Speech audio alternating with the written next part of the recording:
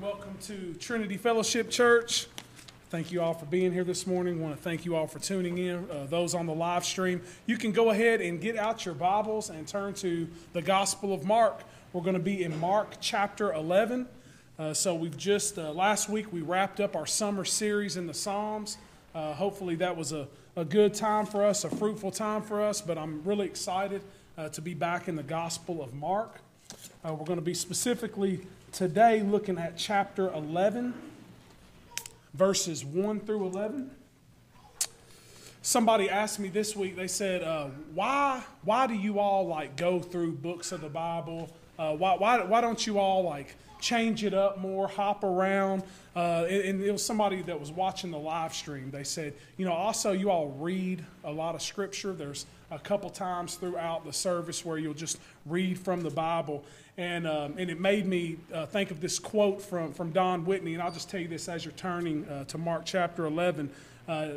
Donald Whitney, he said, "There is no spiritual discipline more important than the intake of God's Word." Pretty simple, right? But that's what we want to do here at Trinity Fellowship Church. We want to expose ourselves to God's Word. We want to read God's Word. We want to believe God's Word. We want to hear it. We want to listen to it. And we don't want it to just go into our minds just so it's this intellectual practice. We want it to get to our hearts, and we want God's Word to get to our hands, right? So that's why we do all that, because we believe that we need God's Word.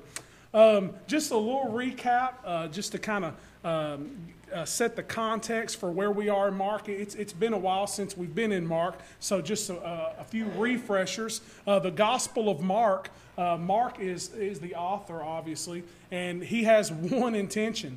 And his main purpose is that we would know who Jesus Christ is. That's the most important question you could ask, and it's the most important question that you'll ever answer. Who is Jesus? And Mark does a really good job showing us who Jesus is throughout his account. And what he basically tells us is that Jesus is the Son of God. He is the divine Son of God. Jesus is God in the flesh. In the first verse opens up the beginning of the gospel of Jesus Christ, the Son of God. So he's very open and honest about it. I think it's interesting that at the beginning of the Gospel of Mark, there's this tearing. If you remember at Jesus' baptism, the heavens tore open, and it was the Father who declared that Jesus was the Son of God, his beloved Son of God. And then at the end of the Gospel of Mark, there's another tearing. If you remember, there is a tearing of the curtain in the temple, and it is the Roman guard, the centurion, who also declares that Jesus is the Son of God. So the Gospel of Mark has these two bookends at the beginning and the end, and they are declaring that Jesus is the Son of God, and everything in between that is doing the same. I also think it's interesting that Jesus has a lot of, he's had a lot of controversy with the religious leaders of that day. So you can just remember that, because this last section that we're going to be in, chapters 11 through 16, is really going to highlight that opposition from the religious leaders, the Pharisees, the elders, the scribes, just the religious establishment of Israel. And, things have moved very quickly. Remember, anybody, and I don't do this often, anybody know the big word that Mark uses a lot? He uses this word a lot throughout the Gospel of Mark. Starts with an I.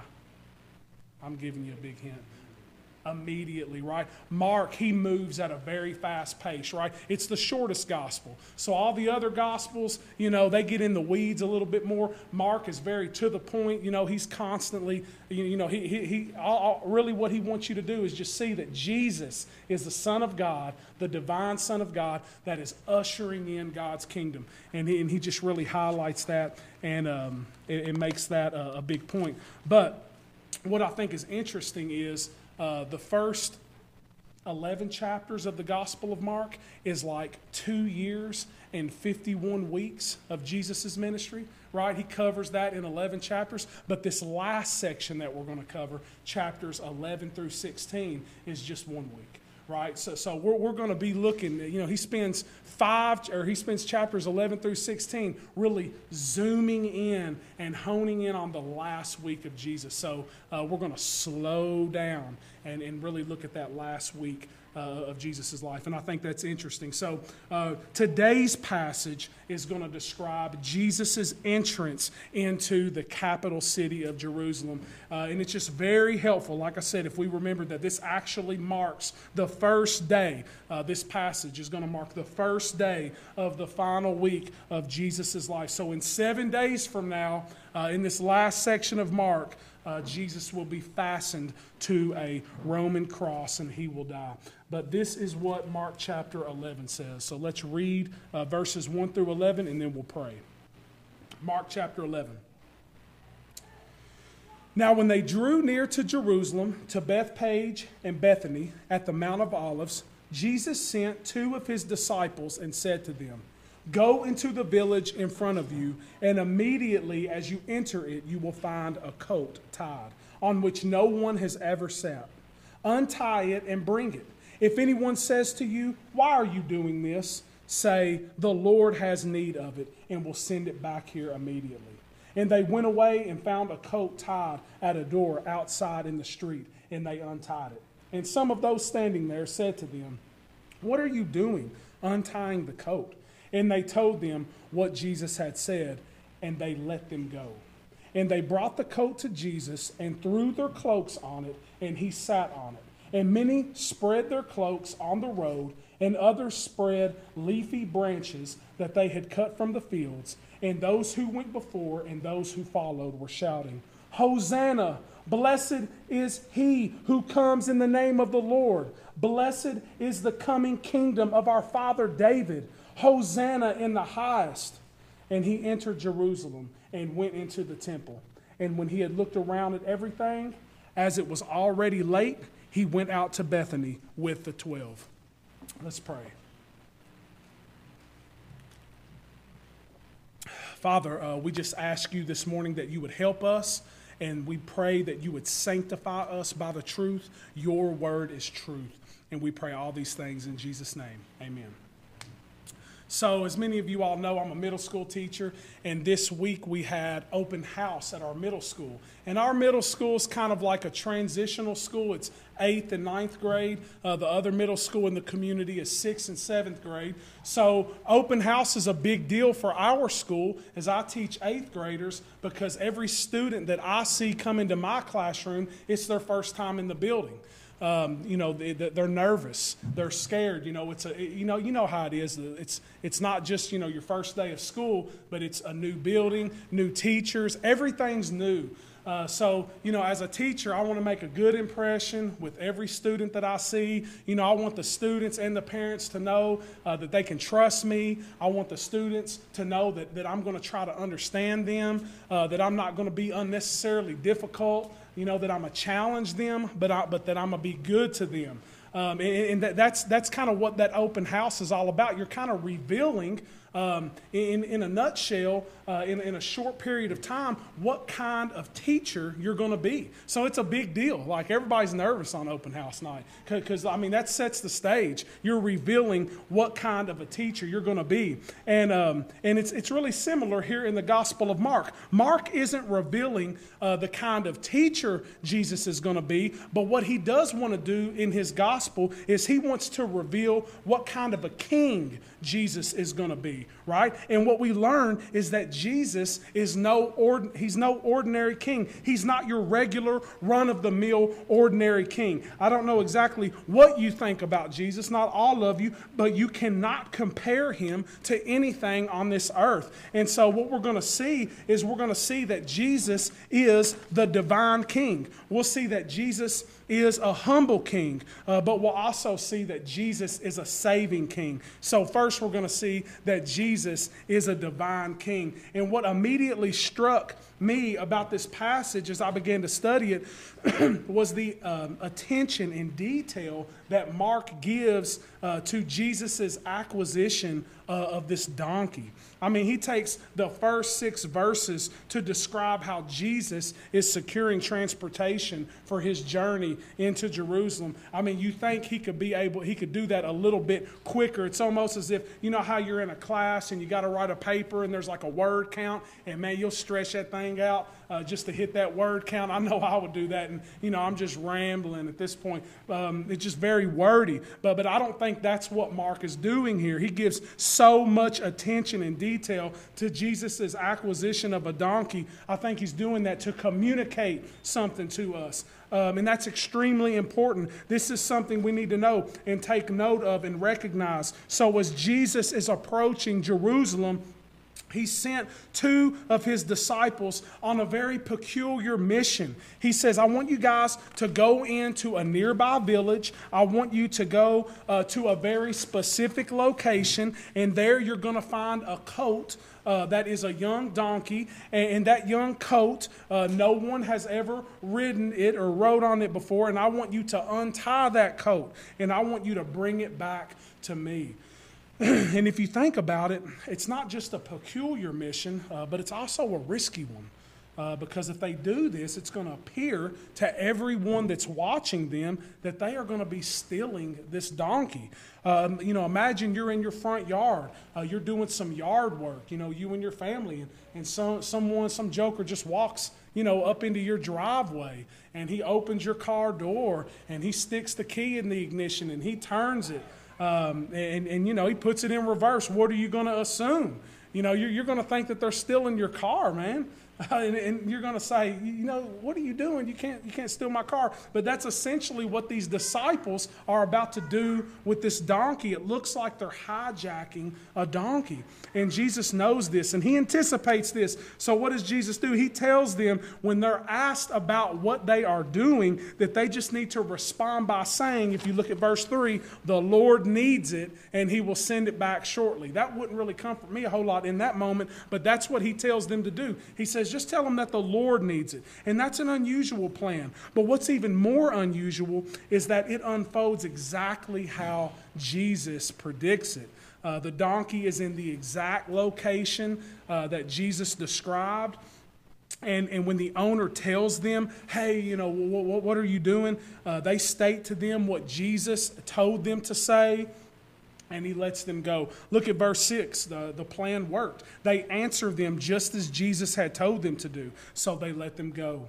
So what does this tell us about the kind of king that Jesus is? It reveals that Jesus possesses divine insight. And I don't think this is a coincidence. This is not something that Jesus worked out on the front end like some scholars will say. This reveals to us that Jesus actually has supernatural perception. This is another instance of Jesus revealing to us his divine sovereignty and his divine authority. He's unlike any other king. You can't compare him to any other king. In fact, this is somewhat similar to what took place way back in chapter 2. I know that was a long time ago. You may not remember when we were there, but let me just bring you up to speed. You remember the paralytic man, right? No one can get to Jesus in this setting because it's so crowded. So this paralytic man has 4 buddies, and his buddies put a hole in the roof, and they drop him down in front of Jesus, and then Jesus heals the paralytic man. But before he heals the man, he declares before everyone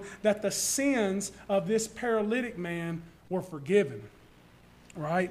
Which that is something that only God can do. Forgive sins, right? But he declares forgiveness on this man, and the religious leaders in response, what do? This is my point, really. What do? They silently in their hearts, they accuse Jesus of blasphemy, right? Because they know that only God can forgive sins. So they say, man, this dude, he's trying to act like he's God.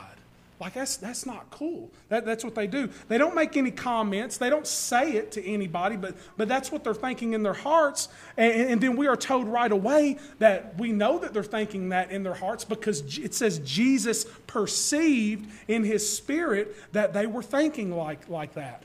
within themselves. So the Lord sees not as man sees. We were reading from 1 Samuel today. I think it's in 1 Samuel where it says that, man, we see the outer appearance, right? We see the material, but it is God who sees the inward, right? The Lord is the one who knows the heart of a person. Jesus is Lord. Jesus is God. In addition to this, notice Jesus understands himself to be divine. This isn't something the church developed later and imposed that onto Jesus.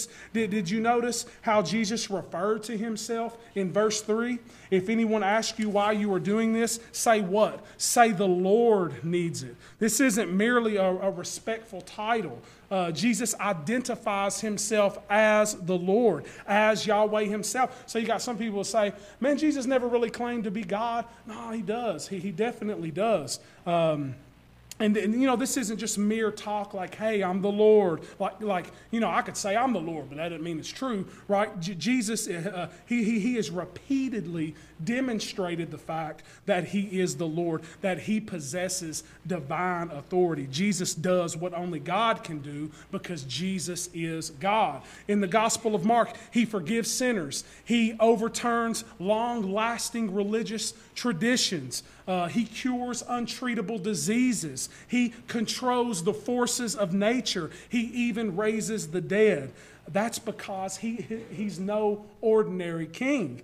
Some people may say, man, you Christians, man, y'all just believe in like miracles and all this crazy stuff. No, we believe Jesus can do that. Not anybody else. If you tell me you're stopping storms, I'm not believing you, right? It's Jesus. He's the one who we're talking about and who we're making much of. But second, though, first, Jesus is a divine king. But second, Jesus is a humble king.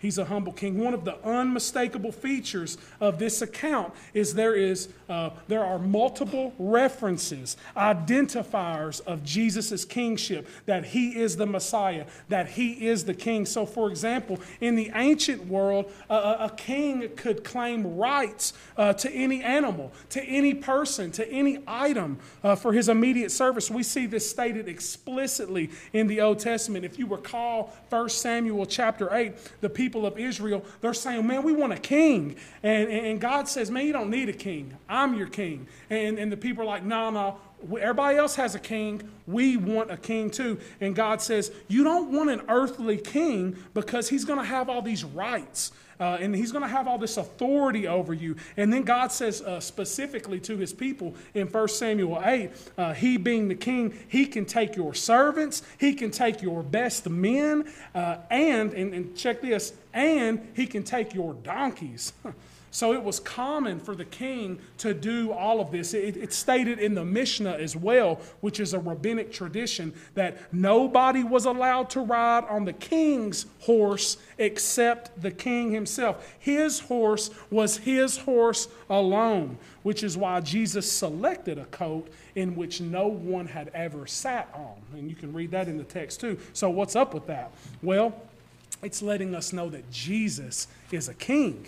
The spreading of the cloaks and the branches onto Jesus' path in verse 8 was a way to show him honor and respect. It was sort of a way to give him a red carpet treatment. But it was also an allusion to the inauguration of the previous king of Israel, and his name was King Jehu. And this is what 2 Kings chapter 9 says. Jehu said, "Thus says the Lord, I anoint you king over Israel." Then in haste every man of them took his garment and put it under him on the bare steps. And they blew the trumpet and proclaimed, "Jehu is king." But the clearest indicator of Jesus' kingship is actually found in a prophecy in Zechariah. Zechariah chapter 9. You should write that down if you're taking notes and maybe read it later today or tomorrow. This was made 500 years before Jesus came. And this is what the text says, Zechariah 9, verse 9. It says, "Rejoice greatly, O daughter of Zion. Shout aloud, O daughter of Jerusalem. Behold, your king is coming to you. Righteous and having salvation is he, humble and mounted on a donkey, on a coat, the foal of a donkey." So why did Jesus select a donkey? Well, one reason is because he knows that he is the fulfillment of this prophecy of Scripture. But there's another reason. Another reason was to communicate that he's unlike any other earthly king.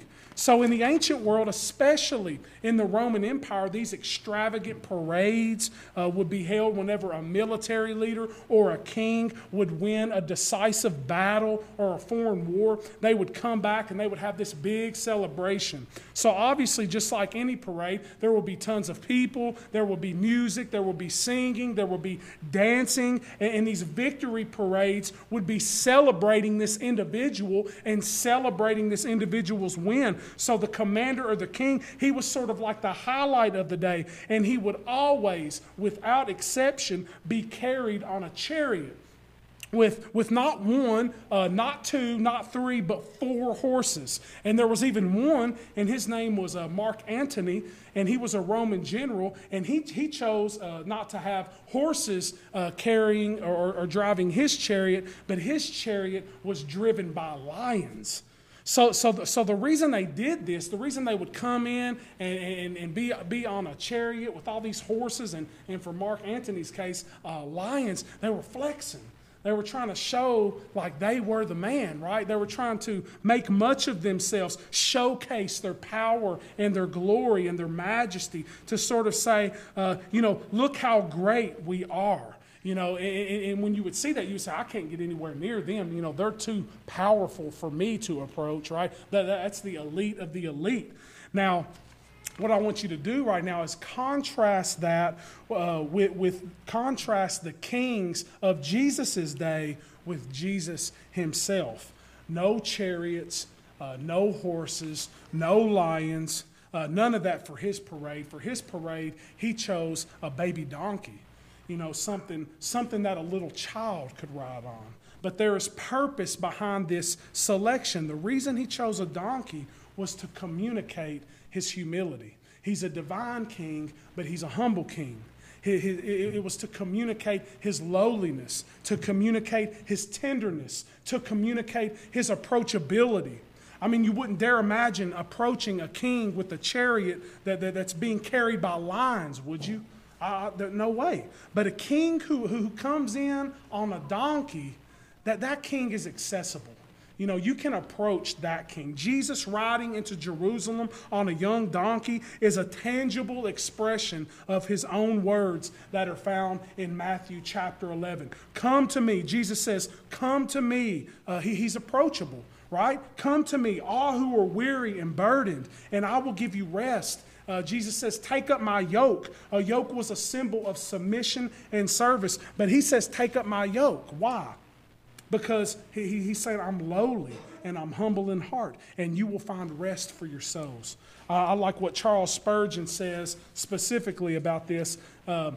He says, it is written of him that he is lowly, which cannot be said of many kings and princes of the earth, nor would they care to have it said about them.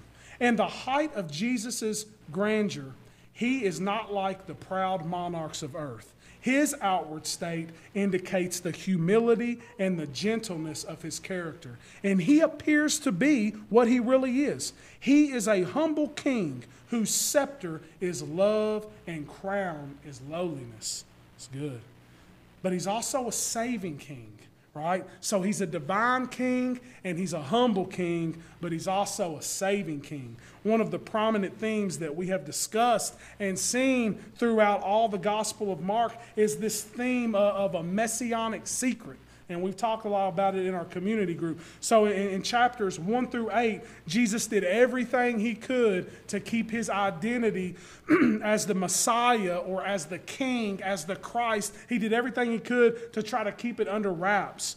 So after he performs a miracle, whenever he cast out an unclean spirit, he regularly demanded silence. Like, don't go around telling people about this. Just kind of keep it on the low. And then we see, as we approach chapters 8, 9, and 10, he's starting to revealing his identity. He's starting to reveal his identity, but not to everyone. He's revealing his identity as the Messiah to his disciples. But do you remember what he told them or affirmed that he was the Messiah? He demanded them to keep silent. says he strictly warned them to tell no one. That's what he said. But now in chapter 11, he's revealing his identity to everyone. So by getting on a donkey and driving it into Jerusalem, Jesus is proclaiming that he is the fulfillment of Zechariah 9. And by doing so, he is informing everyone that he is the Messiah. So his entrance into the city is really an act of disclosure. In a sense, he is letting the messianic secret out of the bag. The messianic secret is no longer a secret anymore at this stage of Mark's gospel. It's a visual way for Jesus to announce his identity as the Messiah publicly. And so after Jesus climbs onto this coat, Mark informs us the crowds went ahead of and followed Jesus. Jerusalem is an already densely populated city, but this event took place during the celebration of the Passover. So the population of the city would have been doubled or tripled at this point in time. Because Jewish people from all over the world, what were they doing? They were pilgrimaging. They were coming into the city to observe the Passover. And so while Jesus is heading into Jerusalem, the crowd surrounding him, they burst into a song. Now, this wasn't the sort of unbelievable things, that happens in musicals where everybody just starts singing out spontaneously, and that kind of freaks me out when I watch musicals. Everybody always knows the words, and, everybody's on the same page. The dances are the same, and, it's just kind of strange. But it was actually custom to sing this song during the Passover. It was used as a benediction for welcoming new pilgrims into the city. So they would have been used to doing this. The lyrics of this song actually originate in Psalm 118. And I hope also that you would read Psalm 118 at some point today or tomorrow in its entirety. But I want to read you verse 25 of Psalm 118. It says, "Save us, we pray, O Lord. O Lord, we pray, give us success." But really focus on that first part. It says, "Save us, we pray, O Lord." And that's literally Hosanna, right? Hosanna is a plea for salvation. God, save us. Eventually it became sort of a shout of praise, but originally it was a plea for salvation. Lord, save us. Psalm 18 is also known as an Egyptian Hallel. Hallel simply means praise Yahweh. All right, it's where we get our word hallelujah. All right, Hallel, hallelujah. It was a particular kind of psalm, Psalm 118. So this song was sung in connection with the Passover meal, praising God for his deliverance of the Jews out of the Exodus. So this psalm recognizes and celebrates God's salvation through his appointed deliverance. And just sort of an interesting side note, later in Mark, we're told that the disciples and Jesus sing a hymn after they had the Passover, which that ends up being the Lord's Supper, the first Lord's Supper. And most scholars, commentators, believe that it was likely Psalm 118 that they sang. But what is stunning about this is we need to understand that the crowd is singing Psalm 118 to Jesus. All right, that's what's sticking out today. But they fail to recognize that Psalm 118 is about Jesus. So they're singing it to Jesus, but they fail to recognize that it's actually about Jesus. He is the fulfillment of this hymn. Jesus is God's appointed deliverer who is going to bring salvation. He is going to lead his people into a second Exodus, a true and better Exodus, as hard as that would have been for them to believe. The first Exodus is amazing, but this is going to be a much better Exodus that's going to last for eternity. Jesus is a saving king. The way that Jesus will save his people is totally unexpected. The way he is going to save his people is by coming their substitute. Remember, Israelites, Jews of that day, they thought that the Messiah was going to be a military ruler, that he was going to come in and that he was going to overturn the Roman Empire, the Roman government, and make Jews, make the Israelites a powerful political entity. That's what people wanted. But that's not the kind of salvation that Jesus came to bring. Not yet, right? It's not a political deliverance. You see this triumphant entrance is much more like a death march. Because in a matter of days, like we said, this week, Jesus is going to be fastened to a Roman cross. He will endure the wrath of Almighty God on behalf of sinners like you and me. In his book, The Cross of Christ, John Stott writes this. He says, the concept of substitution lies at the heart of both sin and salvation. The essence of sin is man substituting himself for God. And the essence of salvation is God substituting himself for man. So in other words, sin occurs when you put yourself in God's place. Salvation occurs when God puts himself in your place. And this is why Jesus is unlike any other king in human history. Kings and tyrants and princes and mamas and daddies and grandmamas and uncles and everybody above, they're not laying down their lives like Jesus laid down his life. Jesus sacrificially laid down his life for the benefit of his people. Jesus has done something that no other king has ever done. He has conquered what no other king or warrior, for that matter, has ever defeated. Through his death and resurrection, Jesus has stripped death and hell and the devil of all its power. He is a saving king for all those who would trust him and bow their knee to him. And so what I want to do now in our remaining time, I hope the Spirit has already been at work, but I'm going to ask you to do a little bit of heart work. Because like I said, we don't want to fall into this temptation of thinking that sermons are like only for learning things, that this is where I get intellectually stimulated. If a sermon just remains in your head, but it doesn't go into your heart and into your hands, then it's a total failure. So let's think about how this applies to us. In what ways have you rated Jesus wrongly? How has your perception or understanding of Jesus conflicted with who he actually is? With the way that Scripture has revealed him? Perhaps you consider Jesus a boring king. You're not openly hostile to Jesus, maybe. You're not going to say hateful things about him or shake your fist at him, but you're just kind of indifferent to him. He doesn't really do anything for you except maybe cause you to just kind of shrug your shoulders. And what I would say to you is that's a very dangerous place to be, maybe the most dangerous place to be. Indifference. And then I would ask you to think about what is the most passionate thing that you're thinking, that you're about. What's the most passionate thing that you're, what am I saying here? What are you most passionate about, right? And I'm saying this to myself too. What are you most passionate about? What has your attention the most? What stimulates you to worship? What causes you to praise? And then I would ask,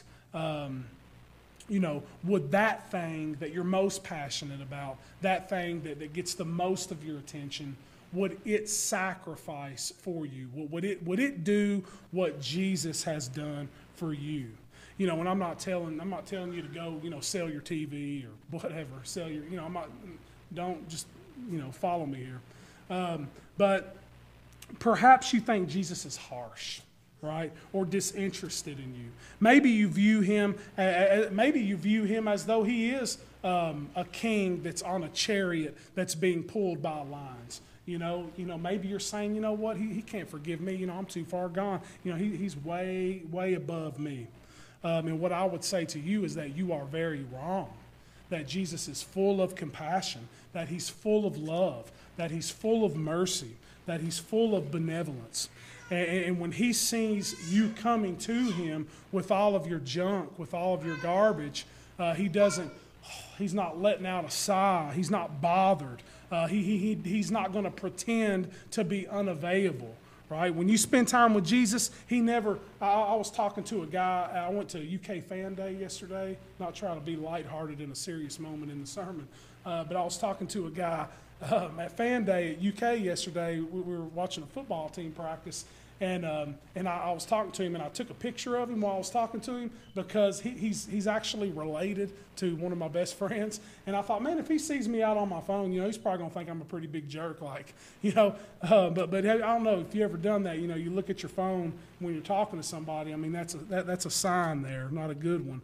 But Jesus doesn't do that, right? When you spend time with Jesus, he's not glancing at the clock.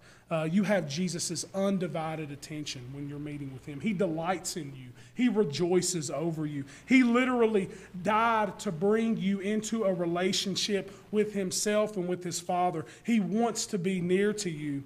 Or maybe you've just forgotten that Jesus is trustworthy.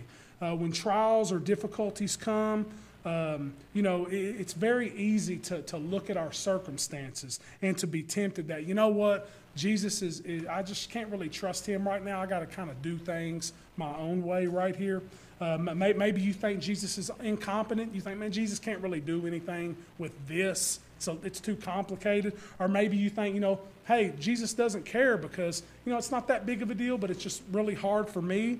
But what you must do when that happens, when your heart starts to feel this way, what you must do is fight your feelings with truth. All right?